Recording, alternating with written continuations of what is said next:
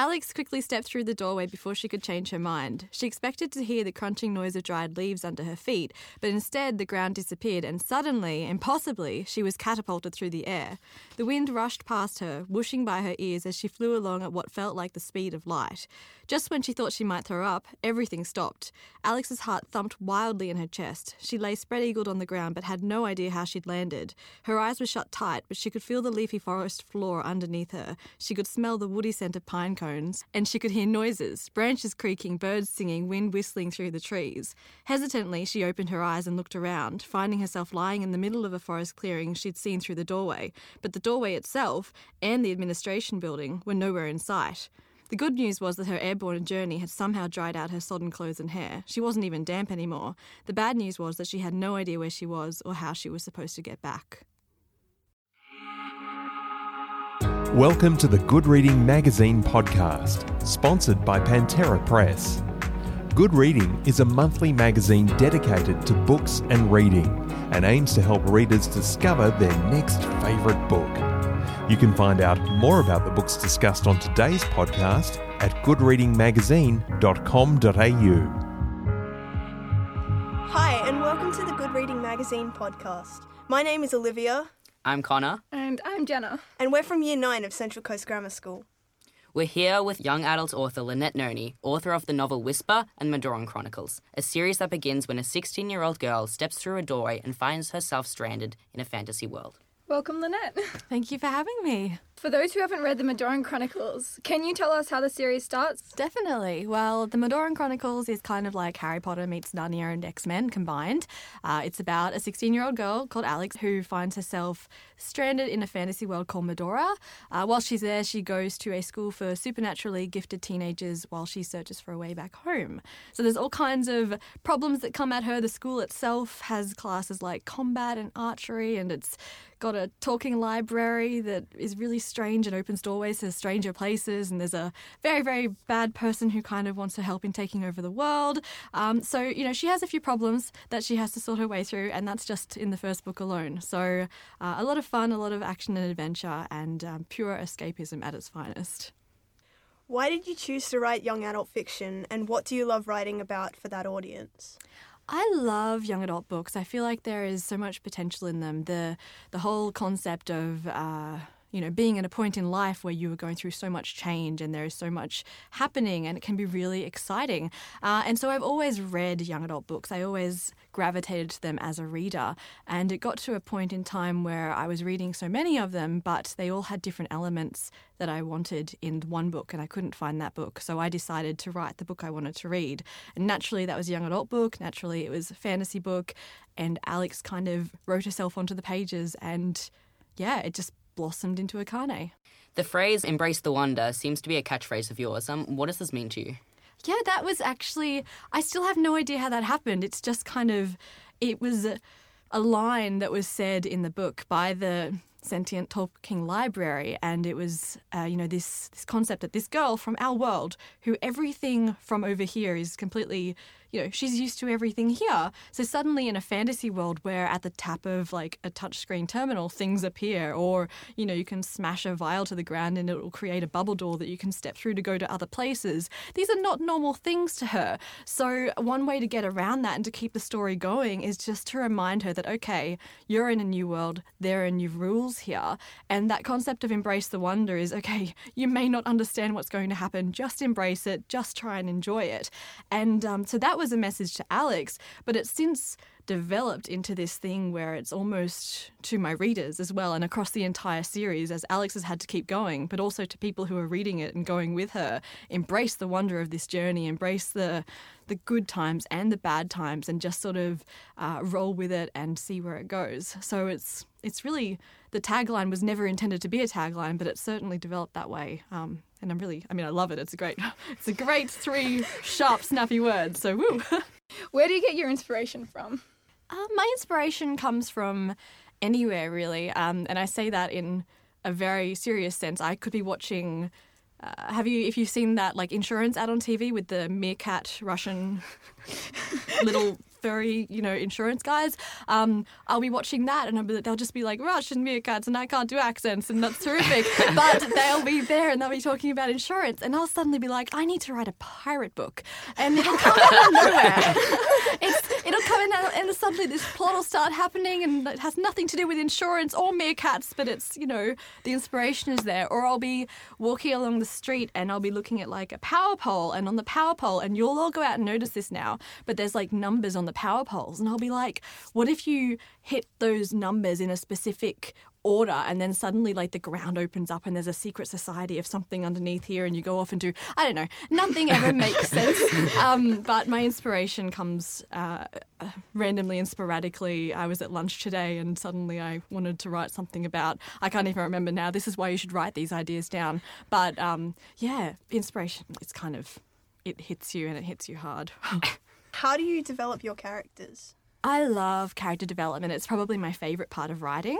I have a degree in human behaviour, so I'm really focused on how people think and how they act. But I personally love to use dialogue as character development. I think it's a great tool because otherwise you're so focused on the one character and you're sort of getting what you're told. Whereas if you have dialogue between two characters, you get to see how they interact with someone else, how someone else treats them, how they treat others, and you learn more about them. I'm doing like crazy hand gestures here like I'm dancing. But they spiral outwards, and I just love dialogue, and I love how the way someone speaks can tell you about them too. If they're older, they might talk more proper. If they're younger, they might be more casual. Or it could be the other way around, and that's always interesting too. So I do love developing characters, and I very much, you also don't just use dialogue. Other ways to do it is to put them into a really difficult situation and see how they work their way through it. And often it can be doing horrible things to your characters that can really help them shine through that, or lovely things too if you want to be nice. So however it goes, I love developing characters, and probably do it too much. I think, my editor's like, okay, let's focus more on the world building now. I'm like, but the characters. Yeah. So how do you make, like with the characters and all, how do you make them each unique? That's a good question. I guess it's in the same sense that every single human being you ever meet is different. They might have things that make them alike to each other, or things that are similar, but at their very core, no two people are the same. And the same is true for characters. And often as a writer, you have to sometimes go to extremes to make them a little bit more obviously different. Otherwise, it can get... I've read books before where it's confusing because you kind of feel like everyone is the same. Even their names are kind of the same and you're not quite sure, or you can't differentiate between them. So it's just important to, I guess, remember at our core, we're all human, and the characters you're creating are human, or if they're not human, they're still a character that you're creating, and to just try and give them quirks. But also, I think flaws are a big part of it. It's really important to flaw your characters because they're the parts that we can relate to on a connection level, and so it really helps to flaw them, make them real, and make them relatable. So how do you connect with your characters as you're writing them? I think... Oh, it's going to make me sound like a complete nutcase. They kind of come alive, I guess. These are essentially people who are in my head, and I feel like a lot of the time it's almost like they're writing the story for me. They make it very clear if the book is going in the direction that I want, that they might not want. So, for example, or the other way around, recently I wrote the sequel to Whisper, and at one point in the story, I just had to back away from my computer and go, no, stop it. Because my main character was just kissed by someone who I had no intention of ever there being that kind of plot between them. And so I was like, stop it, stop now, stop. And obviously I wrote it, and so it's weird, but at the same time I was like, this is not my plan, let's back up a few steps. But it worked out really well, but it still surprised me. And so stuff like that, the characters kind of branch off into their own organic, I guess, creation of how things happen. And that happens a lot with the Madoran Chronicles. I had to really trust my characters to get me through that, especially in the later books as things happened that were not expected on my part. And I had to trust them to guide me through some of those things. Like the entire third book, not planned. There's something that happens in that yeah, you all know what I'm talking about. That surprised me. When that happened, I'm like, I don't know how to deal with this. And so ever since that point in time, I've just had to be like, right, let's just write it and go where the characters take me. If the Madoran Chronicles were to be made into live action, who would you cast as your main characters? I'm really terrible with names, but I get asked this a lot. And so I'm going to give you a really terrible answer for this podcast, and that's that I've put a thing up on my website that has like pictures of people, because I don't even know if they're all actors and actresses and stuff. But it's really difficult because I think the thing about a book to movie adaptation is when you read a book, you don't just get a face and a body shape, you get the internal part of a character, and so bringing that essence and that spirit alive is probably more important than making sure they've got the same colour hair or the same colour eyes than the character. And so I'd want that. I'd want Jordan to be mischievous and quirky and fun, and I'd want Alex to be confused and adventurous and brave, but really just confused. And I'd want, DC to be antagonistic and but, the dual character of what she becomes. And I'd want Avon especially would be important to have, knowing what happens with him later on in the series, you'd want to see hints of that early on. So things like that don't necessarily have anything to do with how they look. So it's really hard to cast them. Just continuing on with the character theme, which character from the Madoran Chronicles do you connect most with? So I'm around a lot of authors who get asked who's your favourite character a lot, and they all have great answers, like as if I could choose one of my favourite children, That's not true for me. I have favourites. So up until the third book, Jordan was always my favourite in the Madoran Chronicles, because in the very first version of Akane, unpublished, he was the first person Alex met in Medora. She met him before she met Avon. She met him without Bear, and so he was her first point of contact in the series. But since editing, you now meet Avon and Bear at the same, as well. And so up until Dracora, it was always Jordan. But then Nyx came into the screen, in Dracora, and he was never meant to be a main character. He surprised me beyond words. And so with his character that developed and then everything that happened all through Grey Vale and then later on in what comes next as well, it's just so... I just really connected with him. He was such a complex character. Is he good? Is he bad? How is this relationship between him and Alex happening? And just the healthy nature of the relationship too. So... and as the mentoring kind of it. So he surprised me in a great way, and I love writing every scene with him and also rereading every scene with him. Yeah, now that you bring that up, on the way down here, we had sort of a pronunciation battle. Oh, yeah. Yeah, so we were debating whether it's Nyx or Nikes. And that's okay, everyone debates that. Everyone debates that, and the titles of the books as well. The pronunciation is just weird all over the place. Okay, I know I'm wrong. I pronounced it Arcane before I did it. I would say 70 or 80% of people do pronounce that. But the R is after the... I'm like, wait, how did I spell it? Yeah, the K comes first, but a lot of people, I don't know why, for some reason, maybe it's the foil, but it does, definitely Akane, but I don't care. I mean, as the author, I just love that people are reading it. If they pronounce the characters strangely, if they pronounce the book strangely, it's okay. I did that with Hermione, from Harry Potter. It took me until the fourth book when it's actually spelt out for Victor Crumb, and I was like, Hermione, I've got nothing. I've got no idea. So yeah, I really don't mind. If you could choose any gift, what gift would you have? Of the ones that are in the books already, or of any gift ever? Any gift ever. Any gift. Sort of makes it more difficult. It makes it more difficult because there's some pretty cool gifts that come into the final book, and I can't give any spoilers away. So I'm going to say, to cover that, I will say I would like Caden's gift, and I won't say what that is again for spoilers. But because of reasons, I would go with his gift that you find out in the fourth book in Grey Vale. I only just discovered his. There you go. She's reading the fourth book on the way. Brace yourself. Yes, they were tears shed. I can tell you that. She's crying. Do you have any clue as to what your Akane class rankings would be? My personal? We all agreed we could be alpha in PE. No way. I would be, yucks. I would not be epsilon in anything. Maybe I did grow up competing in horse riding, so I might be an epsilon equestrian, but I don't think I'd want to be an epsilon. everything down the bottom. Maybe chemistry would be up a little bit higher. I don't know. I would not survive like a day at a carne. Like I would just not, nothing. Would you develop a character first, or would you develop like a backstory, then add a character to the backstory that you developed? Sometimes both, but often I would more gravitate to the character first. So especially if I'm starting to write a book from scratch, when picking a main character, I would really have to connect with the character. So a good example is the very first version of Akane. When I started writing Alex, I'd never written a book before. I didn't know the first thing about it. And I was just like, oh, what's the 16-year-old girl going to be like? Oh, she's probably angsty and moody and okay, whatever. And so I started writing this girl who was just hideous to be like, there's nothing wrong with her, but she was in my head as this kind of all over the place spectrum of emotions. And I'm like, I need someone who's going to be able to get through what I'm going to put you through.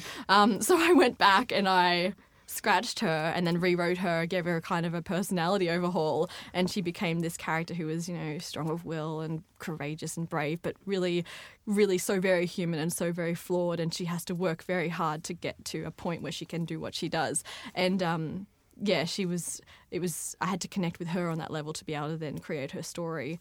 So, what you said with Alex, you had to describe her personality, but was Alex always Alex? Was her name always destined to be Alex? She was always Alex. When I first started writing, I had this thing about names having power. So the name Alexandra means defender of mankind. And the name Darius means upholder of good. The name Avon means... Spoilers, never mind. So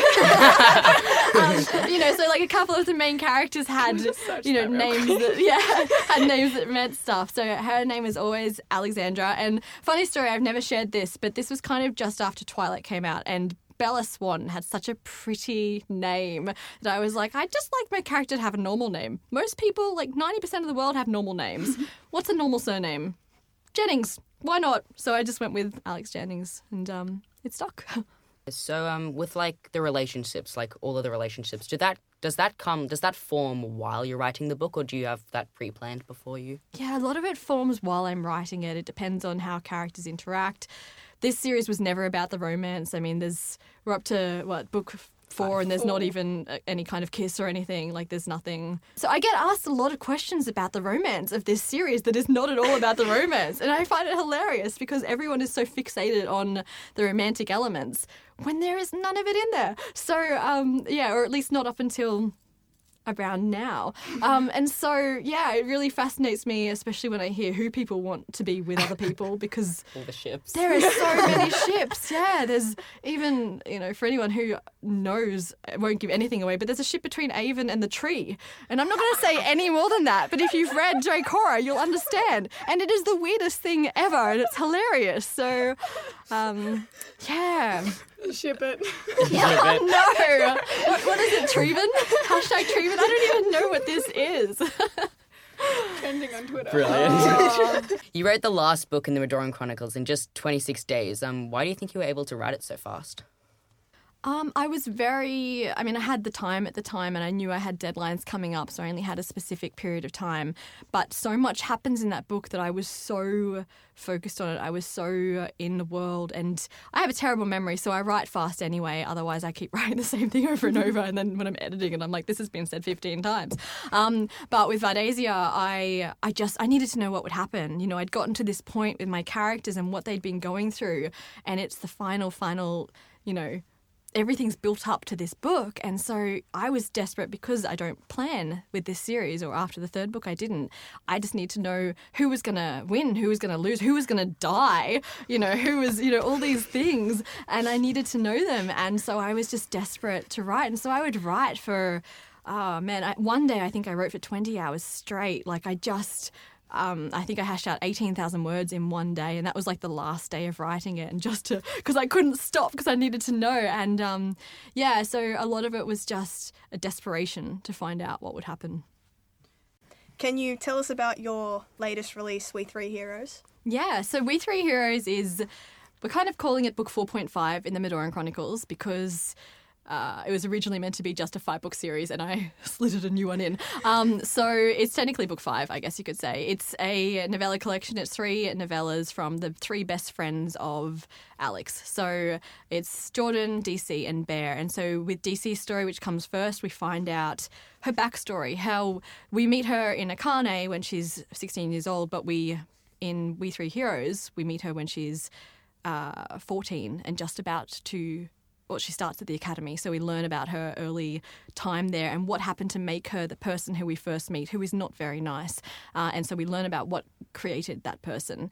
In Jordan's story, we see him as he goes through like the post-traumatic stress and the kind of the really difficult comeback from what happens to him at the end of the 2nd book in the series and through the 3rd book into the beginning of the 4th book. So it's how he deals with that, how he bounces back, or how he heals from that, I guess you could say. And then Bear's story bridges the gap between Greyvale and Vardasia, which comes out in February, and it's like more of a war focus. We see what Bear is doing that Alex has no idea about, the way he's helping to make the war to battle against the war in his own way, and some really interesting. We learn a lot of things that we don't learn in the main series. Including how the friends react to hearing the prophecy that's over Alex. So it's a lot of really integral, important stuff, which then flows straight into the final book. So what kind of books were you reading in high school? Oh, I used to love reading. Oh, I still love reading. I meant in high school. I probably started reading Harry Potter when I was in high school, and so that launched me into fantasy. And so, like Lion, the Witch and the Wardrobe, Narnia in general, I loved those books. I read Juliet Marilia's Seven Waters trilogy. It was around that time, I think. Raymond E. Feist's Magician. So a lot of I've gravitated from Harry Potter up into high fantasy. And then prior to that was like the Saddle Club. So that was prior to the fantasy. I moved straight onto that. And a lot of anything that was even relatively fantasy. Trudy Canavan's Black Magician trilogy. Just anything really fantasy. Okay, so the big question here is, do you doggy ear your pages, bookmark your pages, or just remember the page number? I definitely do not doggy ear my pages. Thank you. I also have a terrible memory, so I would never try to remember it because I would then just have to flick through and start all over again. So I bookmark my pages, but it doesn't have to be with a bookmark. It can be with like a piece of paper or a receipt or anything that's flat. Sometimes bobby pin if that's lying around, but bookmark all the way. But often I'll read a book in one go, so it's not always needed. So yeah. It's a bit of a weird question. It's random. I've been asking a whole heap of people, but would you rather have a finger-sized leg or a leg-sized finger? Oh, I have a question back for you after this. Finger-sized leg or a leg-sized finger? No, neither. Neither. Can I just say neither? My question is, would you rather have a wooden leg or be followed by 3 ducks for the rest of your life? Three ducks. Three ducks. Brilliant. Whisper and the books in the Medoran Chronicles are now out from Pantera Press. Thank you so much for joining us, Lynette. Thanks so much, you guys. Bye.